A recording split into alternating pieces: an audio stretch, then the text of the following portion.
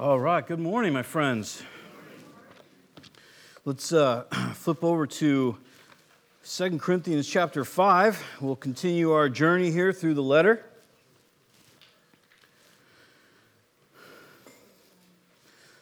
Last week, we finished up through verse 11, or through 10, I should say.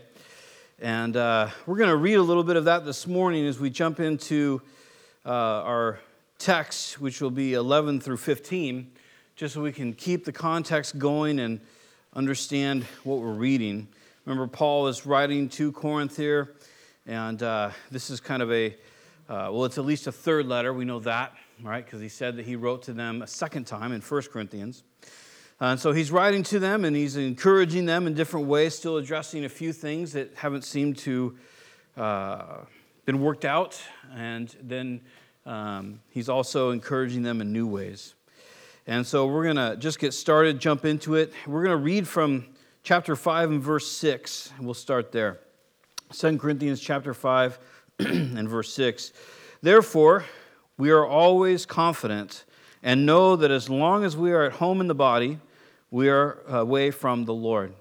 For we live by faith and not by sight. We are confident, I say, and would prefer to be away from the body and at home with the Lord. So we make it our goal to please Him, whether we are at home in the body or away from it, for we must all appear before the judgment seat of Christ, so that each of us may receive what is due us for the things done while in the body, whether good or bad. Since then, we know what it is to fear the Lord. We try to persuade others. What we are is plain to God, and I hope it is also plain to your conscience. We are not trying to commend ourselves to you again, but are giving you an opportunity to take pride in us, so that you can answer those who take pride in what is seen rather than what is in the heart. If we are out of our mind, as some say, it is for God. If we are in our mind, it is for you. For Christ's love compels us, because we are convinced that one died for all, and therefore all died. And He died for all, that those who live should no longer live for themselves, but for Him who died for them and was raised again. Amen. So last week we finished off this little portion here, but I want to read it again because this all plays into it, right? In verse 11 it says, since then. So because of that, it's already been stated, he's going to add to it.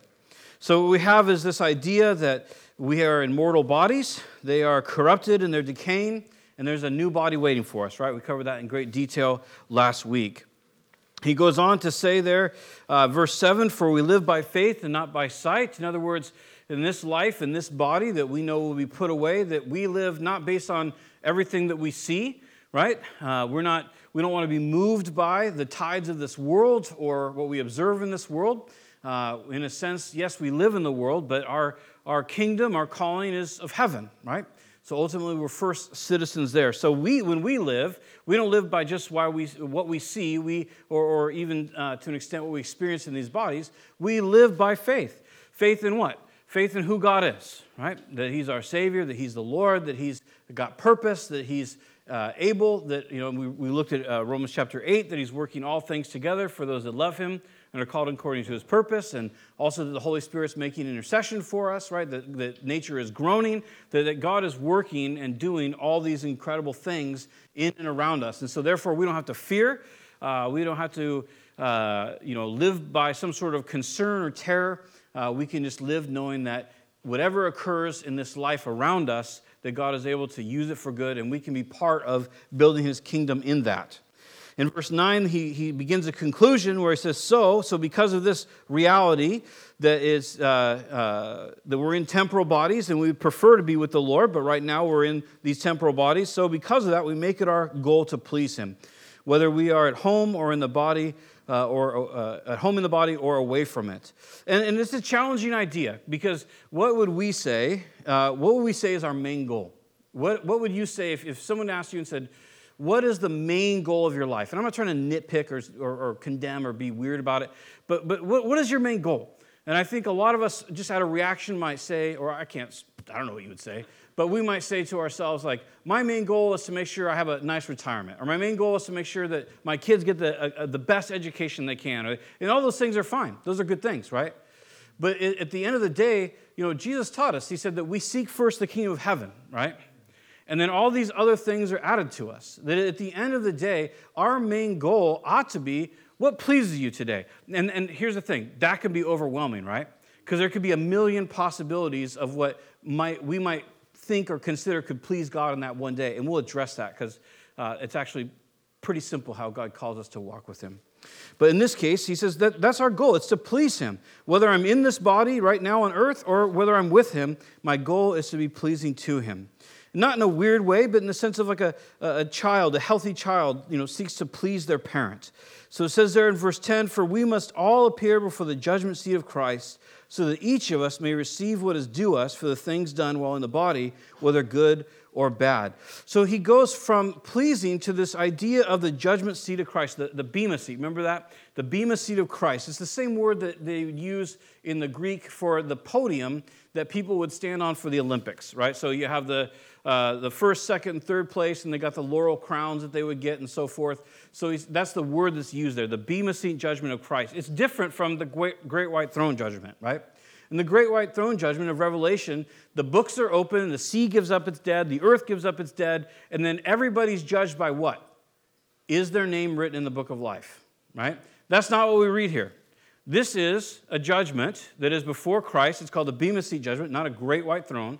And it is for Christians where we give an account for our lives. And remember last week we looked at 1 Corinthians chapter 3 where Paul elaborates further on that. And he says that each person will essentially have work that they've done. And so some people's work will be, well, it's probably a mix for most, but wood, hay, stubble, those are all temporary elements in a sense. They're fragile, they burn, right? They're not worth much, they're common. And then he says there's also works that we can do that are gold, silver, and precious stones. Now, obviously those are to an extent temporary also on the earth, but those on the earth are enduring things and things of value, right? They're rare, they're enduring, and they're things of value. And he says when we stand before Christ that he'll judge us, that he will look at us and we'll give an account for our life. And so those things which we developed in our life that were wood, hay, stubble, temporary, common worthlessness. Does that make sense? So, that they'll be lost, right? That those things will be burnt away. But things that were of value that were brought about in our life by decisions that we made, he says those things will remain. But the person who has their stuff burnt up, he says, he himself shall be saved as though by fire. So the issue that we're looking at here is not salvation. It is essentially what of the soul. So if we're predestined, right, Romans chapter 8, if we're destined to be conformed to the image of his son, if believers have that destiny, then really what it becomes is how much in this life will we allow God to work in our hearts to be conformed into this image? So think of it this way. And the whole context here of this judgment is mortality versus life, right? He says this mortal must put on life, right? Not just immortality, but life.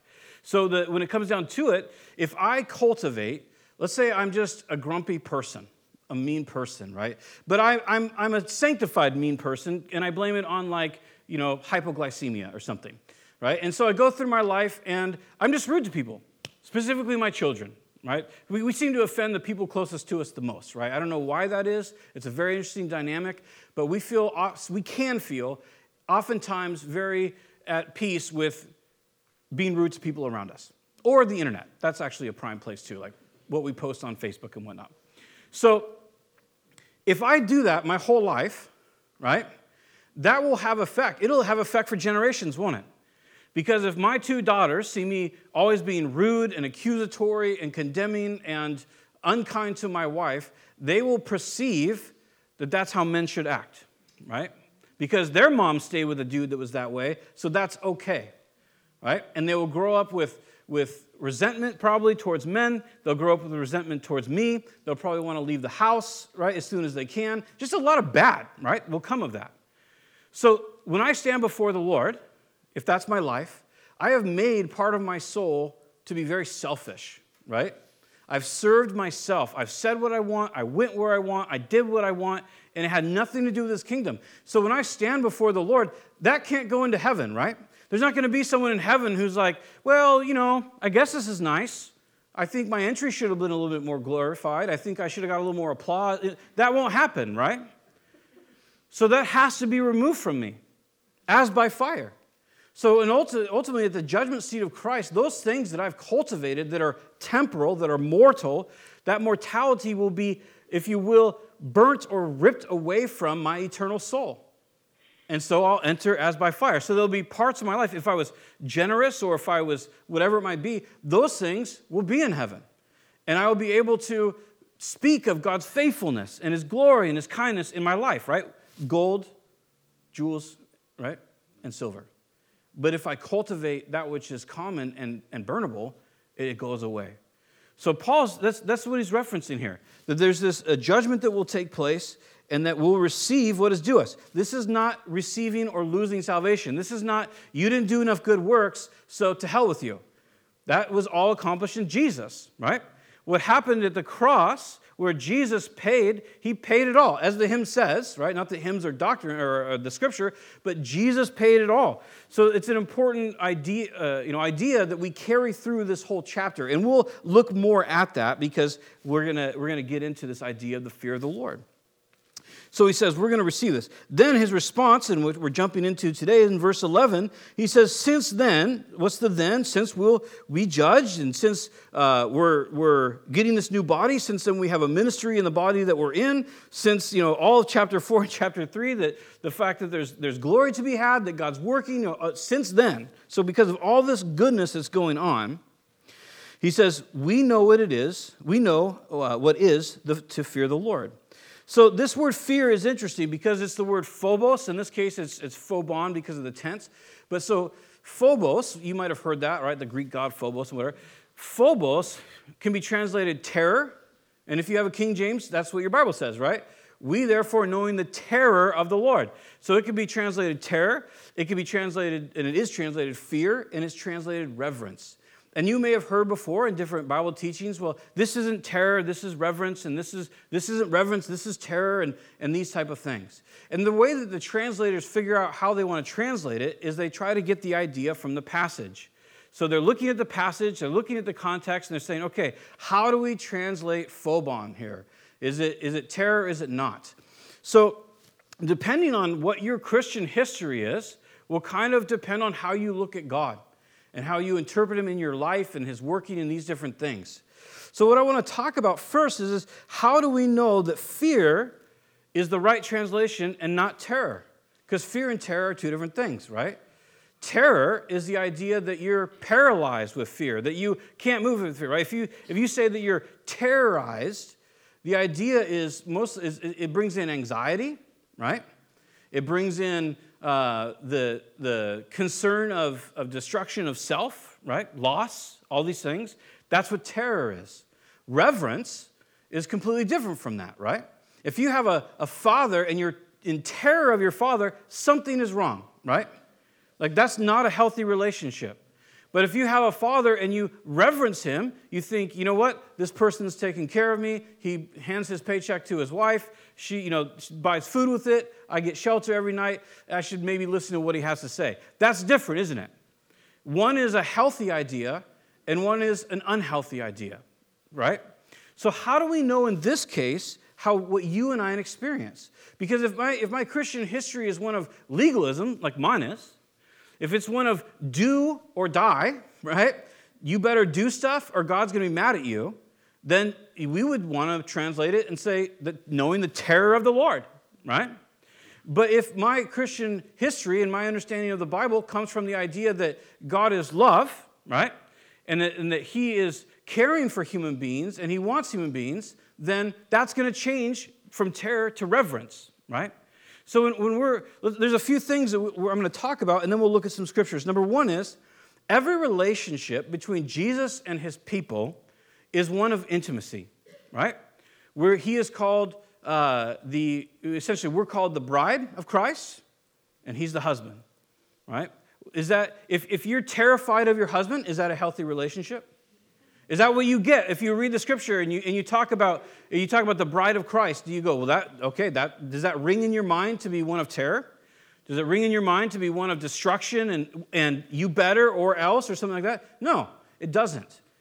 What does it ring in your mind when you think of a healthy marital relationship? Companionship, right? Care, respect, right? That's what you experience in a healthy marital relationship. Now, don't worry. I know if you're a closet legalist like me, right now you're going, oh, but he's the Lord. He's the Lord. Yes, he's the Lord. He's the Lord of glory, right? He's the Lord of hosts. When he returns, it says that out of his mouth comes a smiting sword that smites the nations. His eyes are eyes of fire that judge the nations. When he comes back, it says his garment is dipped in blood from treading out the winepress of war. Do you see the imagery there? Stomping out rebellious people. It says that written on his thigh is Lord of Lords and King of Kings.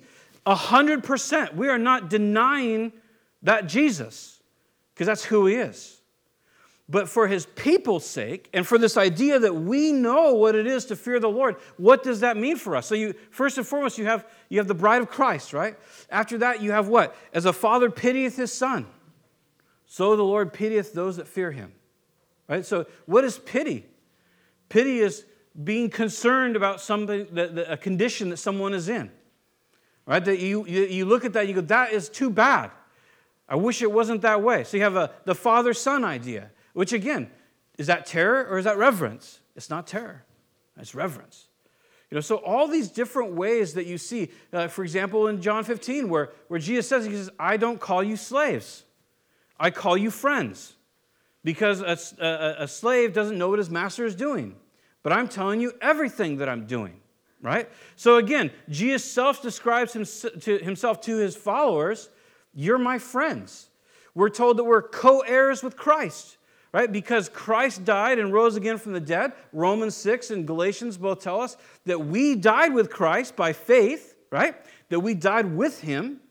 And that now because he rose from the dead and through faith, we live that same life that he has, right?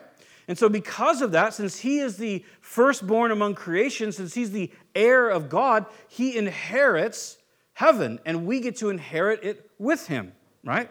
So again, we're not trying to minimize the Lord of glory, right? In the Psalms that lift up your gates of brass for the Lord of glory is coming in. We're not minimizing the Lord of glory. We're saying this is how the Lord of glory has sovereignly decided that he would act in love towards his people, right?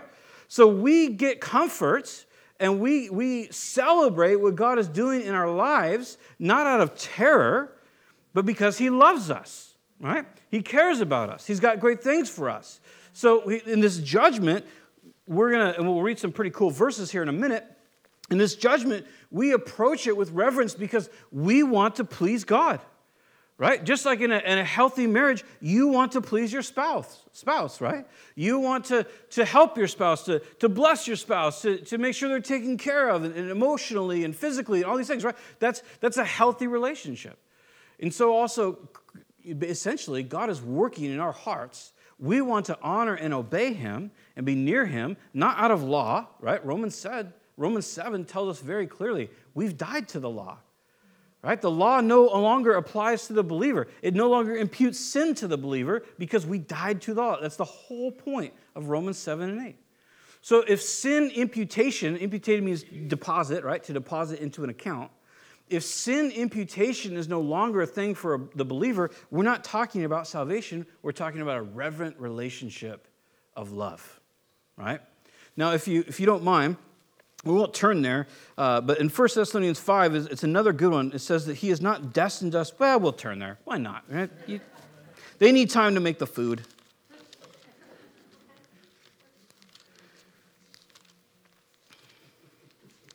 So in 1 Thessalonians chapter 5, forgive me, we're jumping into the middle of a thought here. In 1 Thessalonians 5, the Thessalonians always trick me. They're before the Timothys, if you're having trouble, because I always look after and am bereft.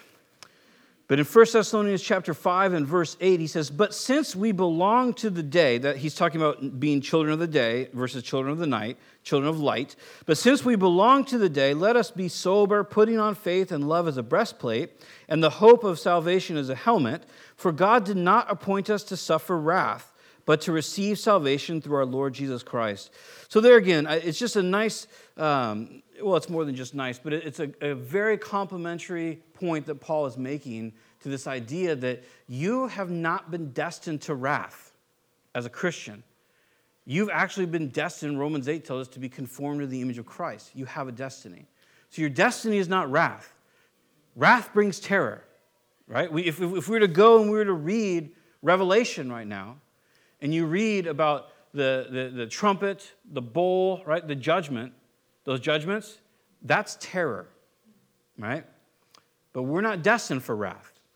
We're destined for salvation in Christ. So that's just something to tuck in your back pocket there to kind of complement what we're already talking about. But let's flip over to 1 John. 1 John is an interesting book. It's been years since we've gone through it. It can be a bit confusing if you try to approach 1 John as a test of salvation.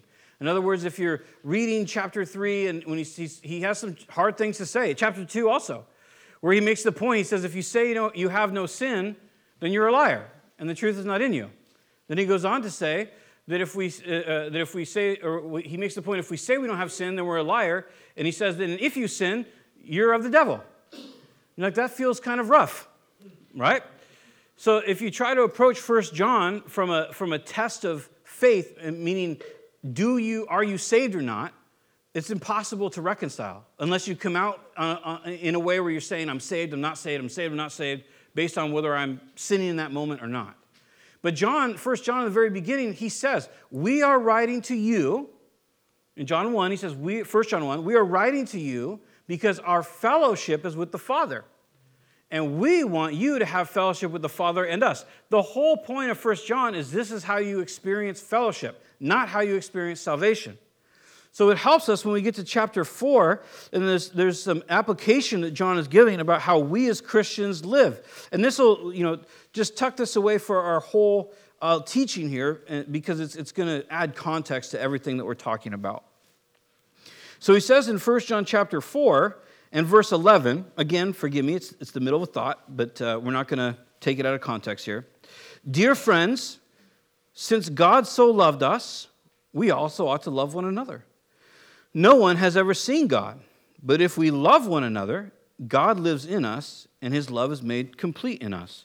And the way that the verb tenses are here is the idea that when we are in the midst of loving others, when that's happening actively in our life, then God's love is actively being fulfilled in our life in the moment. Does that make sense? It's important because otherwise you come to this place where you're like, God loves me, he doesn't love me. He loves me, he doesn't love me. And that's not what he's saying. He goes on to say there, he says, verse 13, he says, this is how we know that we live in him and he is in us.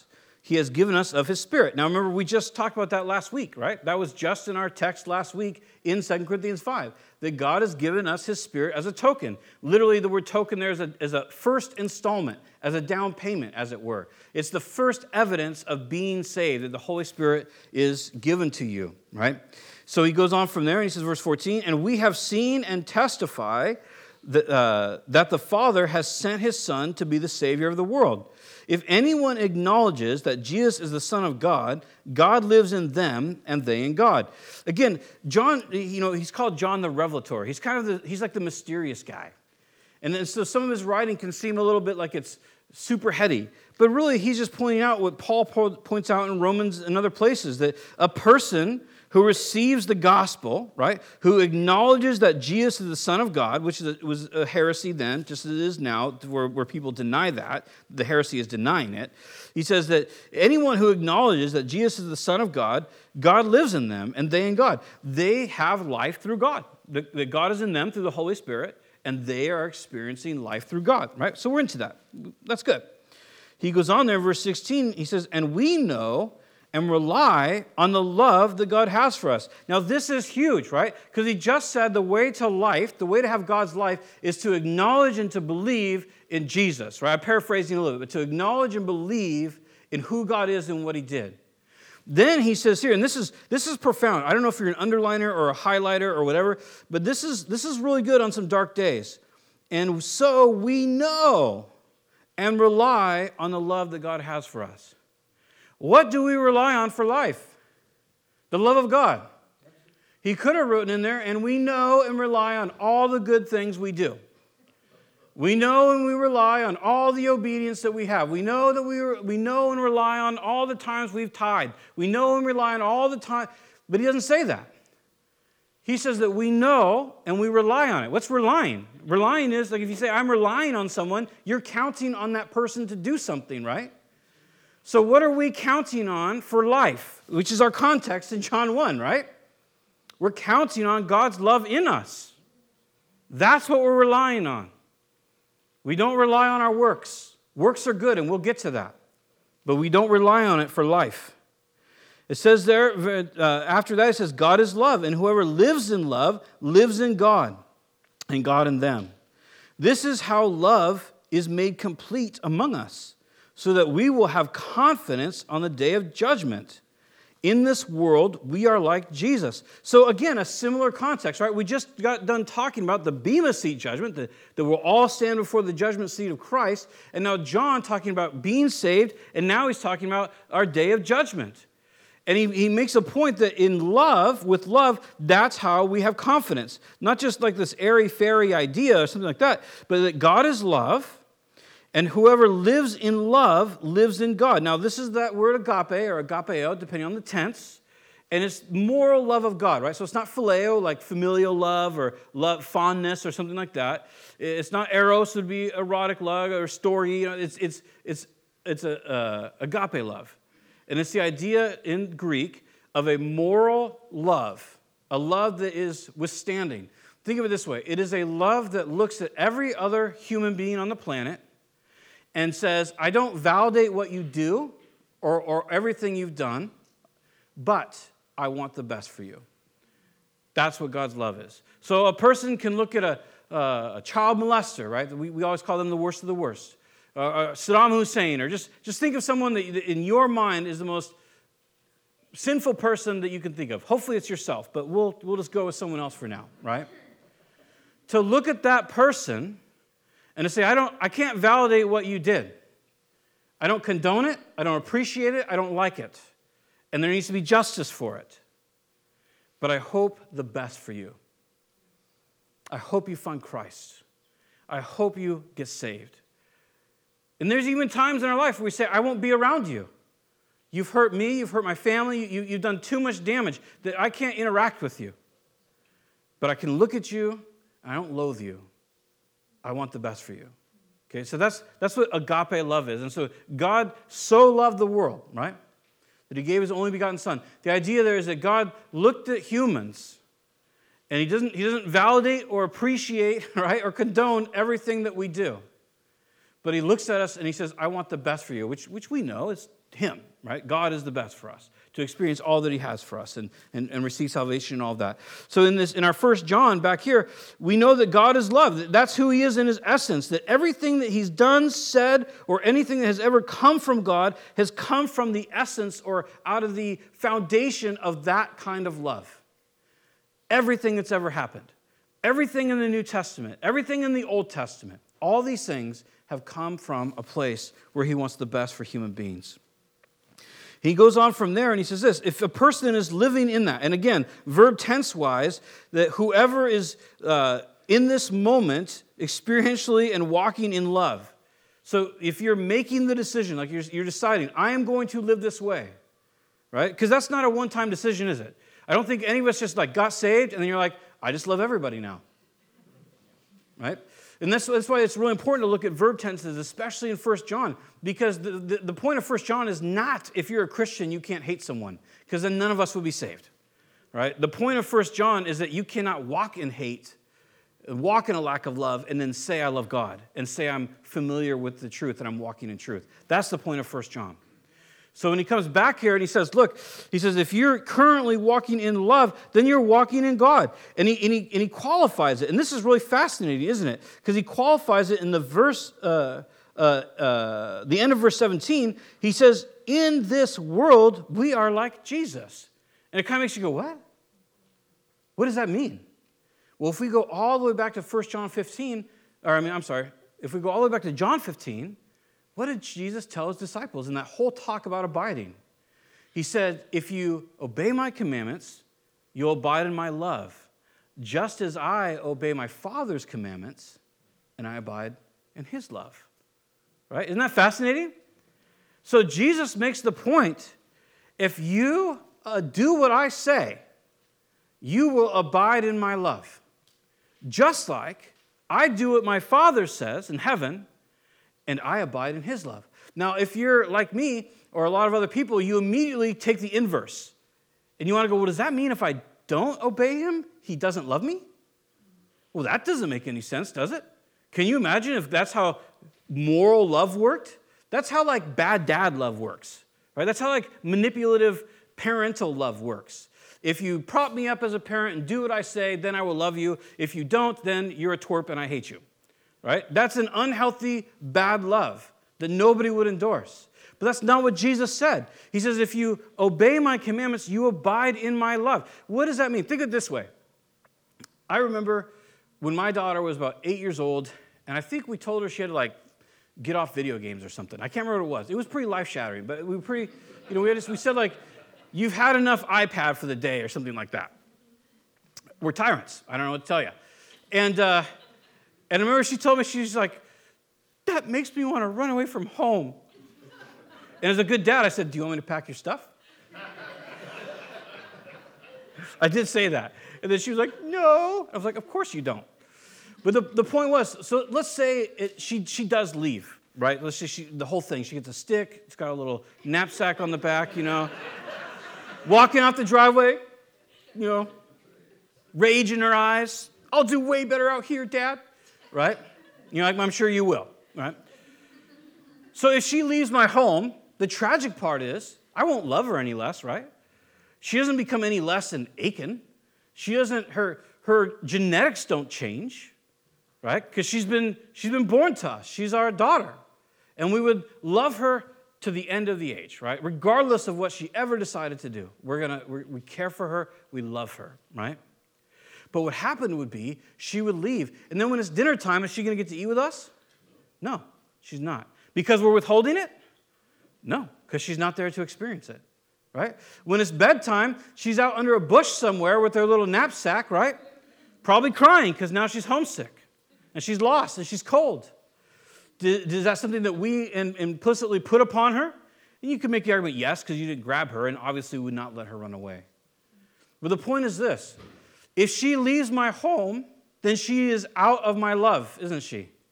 I still love her, but she's not experiencing everything that my love can provide her, right?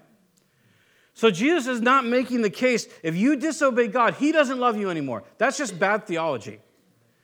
He's making the case that if you obey what I have to say, because everything that Jesus says is good, right? Everything he's ever told any person ever to do was good. Even what we might look at as atrocities and difficulties of the Old Testament. When God goes out and he tells Israel, you need to wipe out these people groups, it was to preserve Christ. It was to preserve his lineage. It was to bring judgment upon the earth. And it's as a side note, it's crazy, isn't it? Because when we see atrocities, we go, God, why don't you do something? And then when we see him do something, we go, God, how could you do that? It's pretty wild how people like to look at the Old Testament. Everything God has ever said to do is good. And everything Jesus has ever said and everything he's ever done is good. And so when he tells us to do something, he might say, you need to get rid of this out of your life, or you need to bring this into your life. When we say, no, I'm not going to do that, it's not that he goes, oh yeah, well then forget you. I knew you were a loser anyway. Here's your little knapsack and stick, bye. No, it's that we remove. He says, this is good and this is what I have for you, and you say no, what are you left with? You're left with what you have for you, which is a sad sack, isn't it? There is not a lot of good in there. So he says, just like Jesus walked, he obeyed his Father because everything his Father ever said was good. He says, we're like Jesus in this world. That's the life that we're called to. We're called to say yes to him because everything he has for us is life. He goes on for them, and he says that this is how love is made complete. This is how love completes and fulfills everything that God wants for us. This is the core issue. Do you love him and do you love others? And do I? This isn't accusatory. It's a question we have to ask ourselves. Is this how we walk? Because he says if we walk in this way, we have confidence in the day of judgment. Think about that. To be able to look forward and to say, I look forward to Jesus judging my life. I look forward to standing before him. And he says the way that this happens is you walk in his love. You experience it. You commune with him. You walk as the bride of Christ. You walk as father and son. You walk as co-heir. All these different things. He says that's how this confidence and this incredible dynamic can work out in our lives when we walk in love. And he says, he goes on from there and he says, there is no fear in love. So this is the same word. This is phobon. So he's speaking here of the idea of terror. Right? There's no terror. There's no fear in love. When you have a loving relationship, whether it's with God or with a friend or a spouse or whoever, a child, when you have a loving relationship, a familial relationship, there's no fear there. And he says this is the kind of love that God has and wants to perfect in us, that we walk with him and there's no fear in the sense of terror or doubt or what if God will destroy me or something. Again, if you're saying to yourself, well, he's the Lord. No, I'm in. He's the Lord.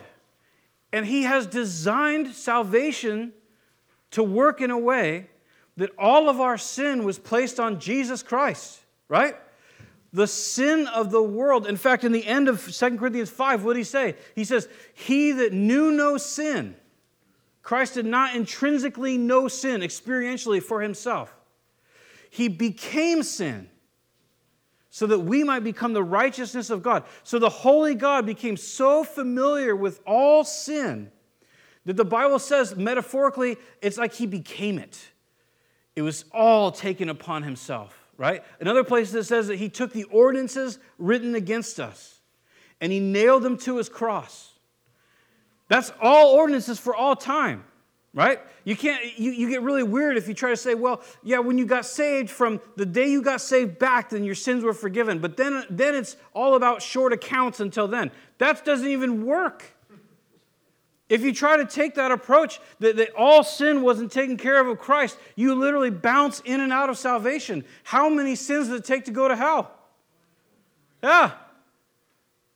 So do you really go like, I'm on my way to hell? Oh, forgive me, Father. Oh, heaven bound. That person bugs me. Oh, hell it is. No. Everything was taken care of in Christ, right? All sin was forgiven. We're righteous in Christ. But right now, what we have is an opportunity to walk in love, to walk without fear because of what Jesus did. And now we have the Holy Spirit in us, right? That's what he said as a token. And we know from Romans chapter 5, what's the Holy Spirit doing? Well, a lot. But he's bearing fruit in us, and he's bearing the fruit of love. We know from Romans 5 that he's shedding abroad the love of God in our heart when we go through trials. So we have an active advocate with Jesus, our Lord Jesus, who is before the Father, claiming our righteousness. Even when Satan accuses us, we have an active advocate in the Spirit who's making groanings. Remember last week in Romans chapter 8, he's making groanings for us. When we don't know what to pray, we don't know what's going on. You ever have those days where you're just like, I don't even know what to say, God. I'm hosed. I got nothing. I got no claim. I got nothing. It's only the blood of Jesus. The Spirit's right there making intercession. Going, I don't know how it works, but in my mind, it's like, yeah, okay, just ignore that guy. Here's what he needs. I don't know if it works that way. Yes, that's nice, James, but here's what he really needs, you know? And I feel like if the Holy Spirit's praying for us, I think those prayers will get answered. God's going to work. God's going to move, right? He's going to do great things for us. So we can walk like Jesus, and we can actually have no fear and no terror. And he says, because fear, phobos, has to do with punishment. Do you see the equation there? We don't fear punishment. Because our judgment is not punishment. It's a removing of the mortal. It will suck. I'm not saying it'll be pleasant. Because to develop selfishness in some form in my heart, it'll be so painful. And think about how painful it is to deal with right now, right? When the Lord reveals something and you have to let go, you have to die to yourself. I cannot imagine the burning it will be to have that torn out of my soul so my soul can go to heaven.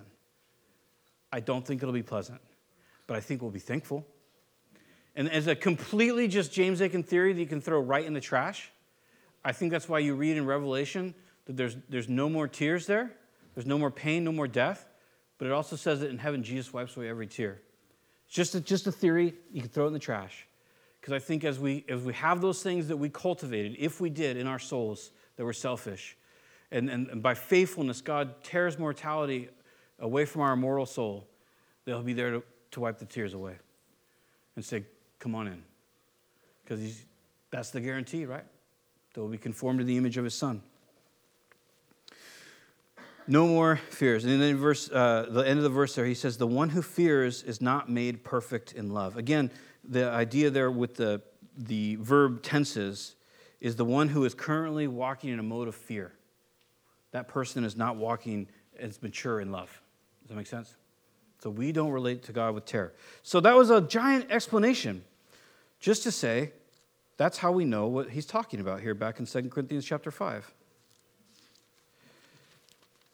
I appreciate 71 or 72 scholars that King James put together in 1611 to make the translation.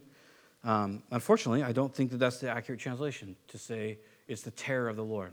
Because as we've just viewed, and there's many more verses to look at, you and I don't have to have terror of the Lord because that terror was taken away in Christ. But we do reverence the Lord, right?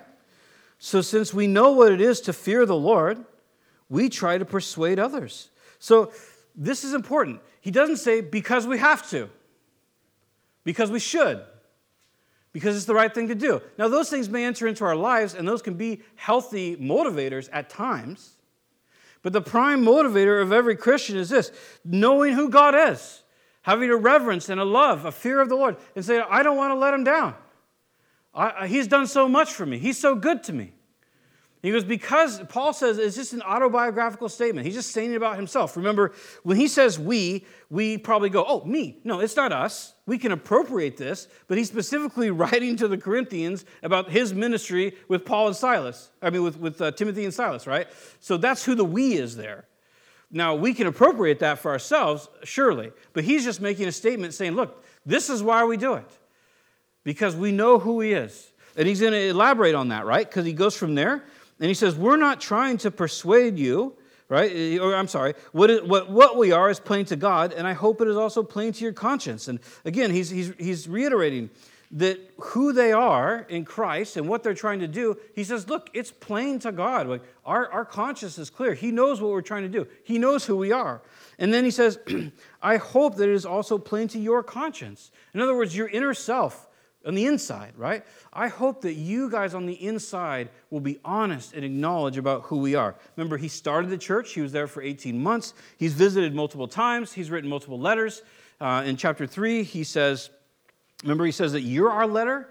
He asked the question, do we have to commend ourselves to you again? Do we have to show that we're legitimate to you again? And he says, don't you know that you are our letter? That your church is the legitimacy of our ministry, that you can look around and see the fruit that God has done there, and that is our ministry, Paul would say. And then from there in verse 12, he says, we are not trying to commend ourselves to you again, but are giving you an opportunity to take pride in us, so that you can answer those who take pride in what is seen rather than what is in the heart. So this may seem a little contradictory, because he says, we're not trying to commend ourselves to you again, but we are giving you an opportunity to take pride in us. You're like, isn't that kind of the same thing? Yes and no. The point is this. He's saying we're not trying to revalidate ourselves to you, because he had just done that in chapter 3. What he's saying is it's not about the messengers, it's about the message. Because who the messenger is affects the message, doesn't it?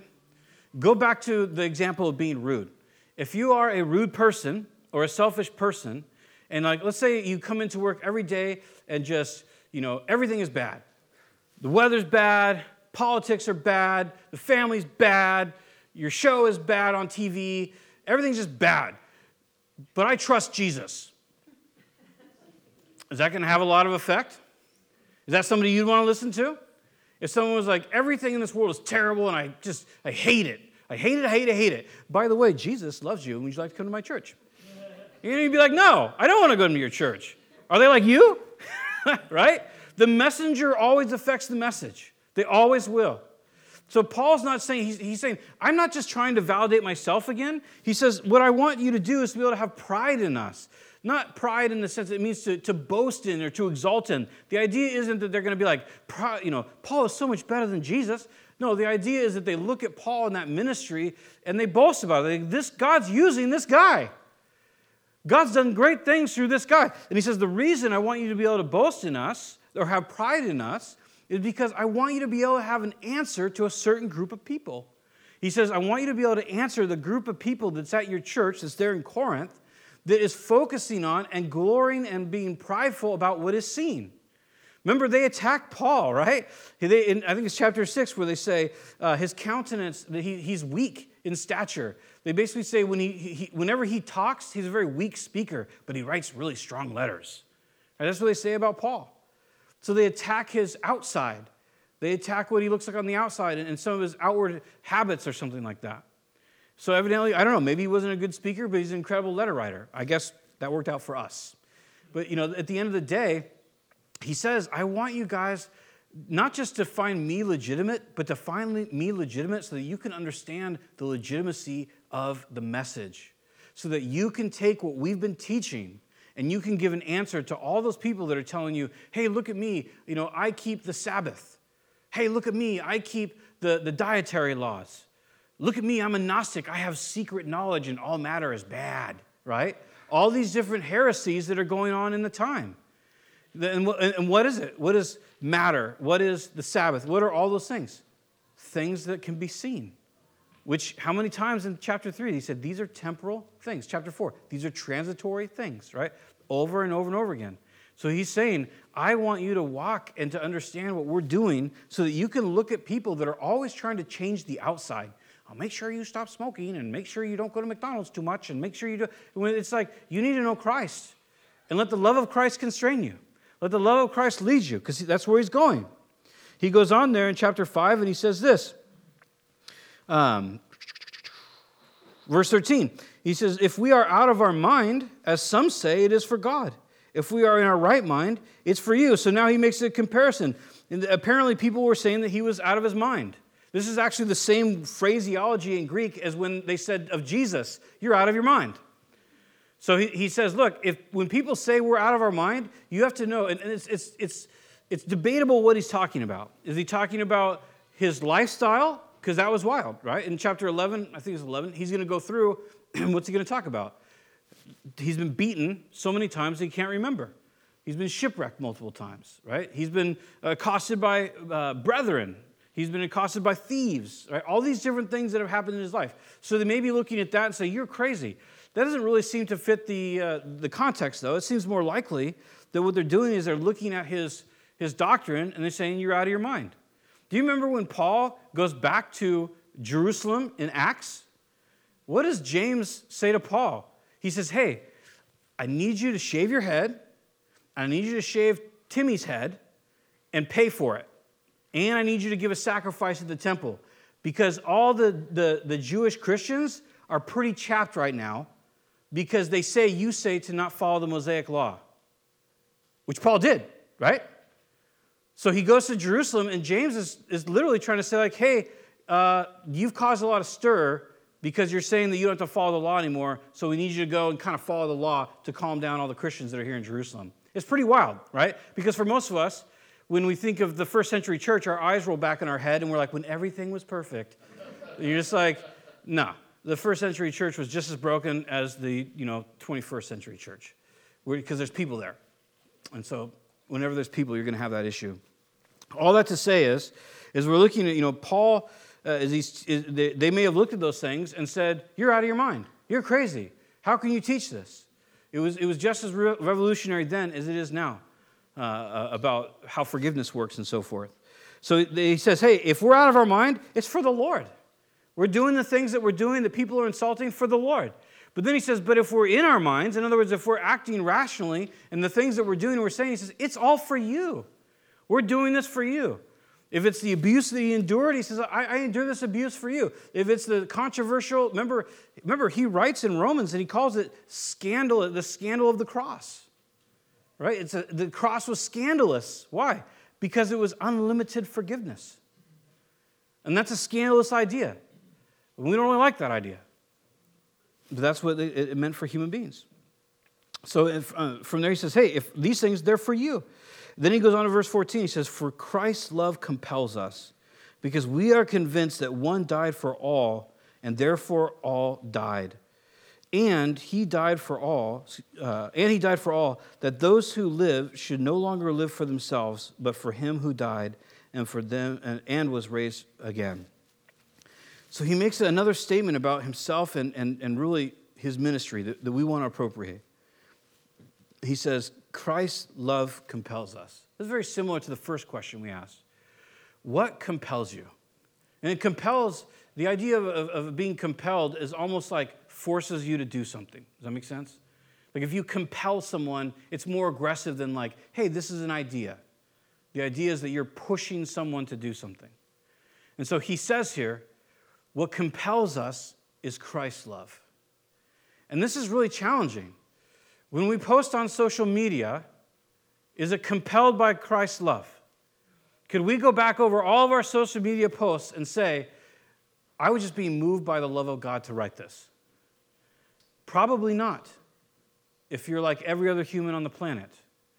Every word that we've ever spoken to someone, even when we were angry, even when there was conflict, could we say, you know what? The love of Christ compelled me to say that. Probably not. And again, I'm not just throwing these things out here to be like some sort of jerk, like, you guys are bad people. That's not the deal at all. The deal is that there are places in our lives where we have to be honest. Because only you can know. Well, I mean, I guess if you say outrageous, mean stuff, we can all know. But in general, only you can know if you're being compelled by the love of Christ. And we have a lot of, I guess, verses that kind of make bumpers for that, can help. Like, for example, in James, the wrath of man cannot produce the purposes of God. They can't. How many of us have tried to force our children to conform to something or force someone around us? Oh, you don't believe that? I'm going to talk to you. I'm going to filibuster you until you do. Right? Like, it's not healthy. It's not good. So we're there to be compelled by God's love. So how does that work? Well, we don't have time, but in Ephesians chapter 4, or chapter 2, I should say, we're told that we're saved by grace through faith, right? So it's not faith that saves us. This is really important. It's not faith that saves you. Because we have tiny, tiny faith, right, when we get saved. And faith is interesting because it grows and shrinks sometimes. We don't want it to shrink, but something terrible occurs in our life, and all of a sudden faith kind of goes, boo. It doesn't have to, all right? But it can, and a lot of times it does. And what do? We kind of battle back with the little faith that we do have. And we say, okay, this is how I feel. I don't live by sight. I'm going to live by faith. This is what the Scripture says. I don't feel like I want the Scripture to say that. I want to be angry. I want to be hurt. I want to be able to voice my victimization. I want to do all these things. And so our faith, we kind of get in this battle, right? And then if faith wins out, we come to a place where we say, you know what, Lord? You can do what you will in my life, but please work this out for good because I don't see how that can happen, right? That's the beginning of our walks with faith. So faith, it gets bigger and smaller. It is what it is. But we're not saved by faith. We're saved by grace. The power and the force that saved us was God's grace, His unmerited favor to humans. And it came through what Jesus did on the cross. So what did faith do? Faith I heard it and I said, I want that. So my faith didn't save me. My faith brought me to the force that did save me, to the power at the cross. And this is really important because there's whole doctrines today that are based around faith, right? If you have enough faith, you don't get sick, you stay rich, all these different things. And that's really propagated. And even sometimes even for us that don't hold those doctrines, we can come to places in our life where we're like, oh, my colds lasted too long. What did I do wrong? Like what? And it's like, that's not how God works. You have to be careful with that. Be very careful with that. So when we look at this and we're walking by faith, when we're not walking by sight, we're still trusting in God's grace. He goes on from there and he says in verse 9, it's not of works lest any man should boast. If there is any work at all in salvation, we would claim it. We would boast in it. If salvation was believe in God and give him a thumbs up, We'd be like, I held my thumb up for like 20 hours. That's how saved I am. Well, you were like 19 hours? Yeah, I hope that's enough. That's what we would do. If it was baptism, we'd be like, I stayed down for 10 minutes. That's how much I identify with Christ's death. How much did you? Oh, like 2 seconds? Yeeks, that's not a lot of identification with death. Are you sure you're saved? That's what we would do. You know, some denominations say it's in speaking in tongues. And you're like, okay, how? Why? How long do you have to speak in tongue? Is one word okay? Does it need to be 20? It's just these weird things that we try to add to it. It's always right. So he says it's not of works, because lest we should boast. And then he says this, he saved us for good works. We are his workmanship, it says. We are his workmanship, and he saved us for good works that he has foreordained. That's verse 10, 2:10. So we are his workmanship. The workmanship, the idea there is his poema, his artistry, his obviously it sounds like poem and these ideas. That God's reaping this incredible thing in our lives. And so we've been saved to do good works. But they're good works. It says that he is foreordained for us. In other words, getting all the way back to our introduction, we don't have to do everything, right? The love of Christ constraining or compelling me does not mean I have to do everything I could ever possibly do for God. You would die. We just have to estimate, and we pray through it, but not in torment, right? Not in terror, because terror has punishment. If we're not in terror over punishment about finding the will of God, how many of us have felt so like, oh no, what's God's will? Oh, like he's like this really bad dad, and he just kind of sits back and he's quiet and like, you better do my will. And you're like, what do you want me to do? And he's like, nah. You better figure it out. You ever thought about God that way? You're seeking him for something, and it's just like, oh, you got to tell me. And like there's this dread. If I don't figure it out, then he'll punish me for it. That's not a real, he goes, that person, when we walk that way, we're not walking perfected in love. In other words, love is not completed in us. Our relationship and understanding of who God is not come to fruition. We're walking in terror, and that brings punishment. So when we're talking about being compelled by the love of God, it's real simple. It's very simple. We get up in the morning or at night or whenever your time is, and you say, hey, well, Lord, this is my plan today. Is this what you want? If you want something else, will you just tell me? You know, God told us, he says, I made the mouth. Can I not speak? We don't have to live in torment going, oh, God, what if I go through my day and God said, I wanted you to do this and I didn't do it? If he said he wanted you to do something, you'll know. He's not like some weird passive friend that's like, kind of hints at something and then you don't do it and they're like, ah. Right? These are all of our experiences. And we try to put those on God, but that's not who he is. He's the loving, kind Lord of glory that's speaking to his people, foreordained good works for us to walk in, and that's all we need to concern ourselves with. We don't have to concern ourselves with anything except what God has told us to do. Now, some things are given, right? You don't wake up in the morning and say, God, should I love people today? Because I'm feeling kind of hatey, and I just kind of want to roll with that, right? No, you don't have to pray. You don't have to think about that. You already know. When I get up this morning, God's called me to seek him and to love others. I already know that. But in the details, should I go to Subway? Should I eat at home? The Lord leads you in that, right? Use wisdom for those things. But he's for you, and he's got great things for you. So the love of Christ, let's let it compel us. Let's be honest. Let's be honest with ourselves. It's just between you and God. Let's be honest when it's not his love. And then not try to pretend like it is, so that we can kind of gratify the flesh. We don't want to do that. We don't want to stand before him having been selfish people and have to have that removed from us. And then lastly, this estimation. He died for all, and that means we were all dead. He had to redeem every one of us. And he says, so that those who live should no longer live for themselves, right? We don't want to live for ourselves. It's so attractive to the flesh, right? The flesh is like, oh, living for myself, it's the best. It's just so great. But when you live for yourself, in the middle of it, it does feel good, right? Because you're telling people whatever you want to tell them, and you're smoking what you want to smoke, and you're drinking what you want to drink, and you're going where you want to go, and you're, sexing whatever you want to sex, and you're just living it up, man, right? Feels great. But then afterwards, what happens? It's death, man. It's emptiness. It's dust and ashes, right? That's what this life holds outside of Christ. So I encourage you, if you feel stuck in your sin, right? If you're here today and you just feel like, dude, I don't even know how to deal with myself, we'd love to help you. We'd love to pray with you. Feel free to come up, after service, and we'll pray with you. And, there's hope for every one of us in this room. Or if you're here today and you don't know Christ as your Savior, I encourage you, invite him in. Invite him. Lord, I need that forgiveness. Lord, I don't know what I need. Will you show me? Right? He's the Lord of glory. He's got great things for you. Let's pray. Father, thank you for your word and your great kindness to us. And Lord, we praise you. You've been so patient with us and kind to us, and we're thankful for that. Lord, we pray that you would continue to lead us and guide us, convict us, Lord, where we're living for self. And we pray that you'd be exalted in our heart and our lives to people around us. So thanks for being so kind to us. We appreciate it. In Jesus' name, amen. God bless you guys.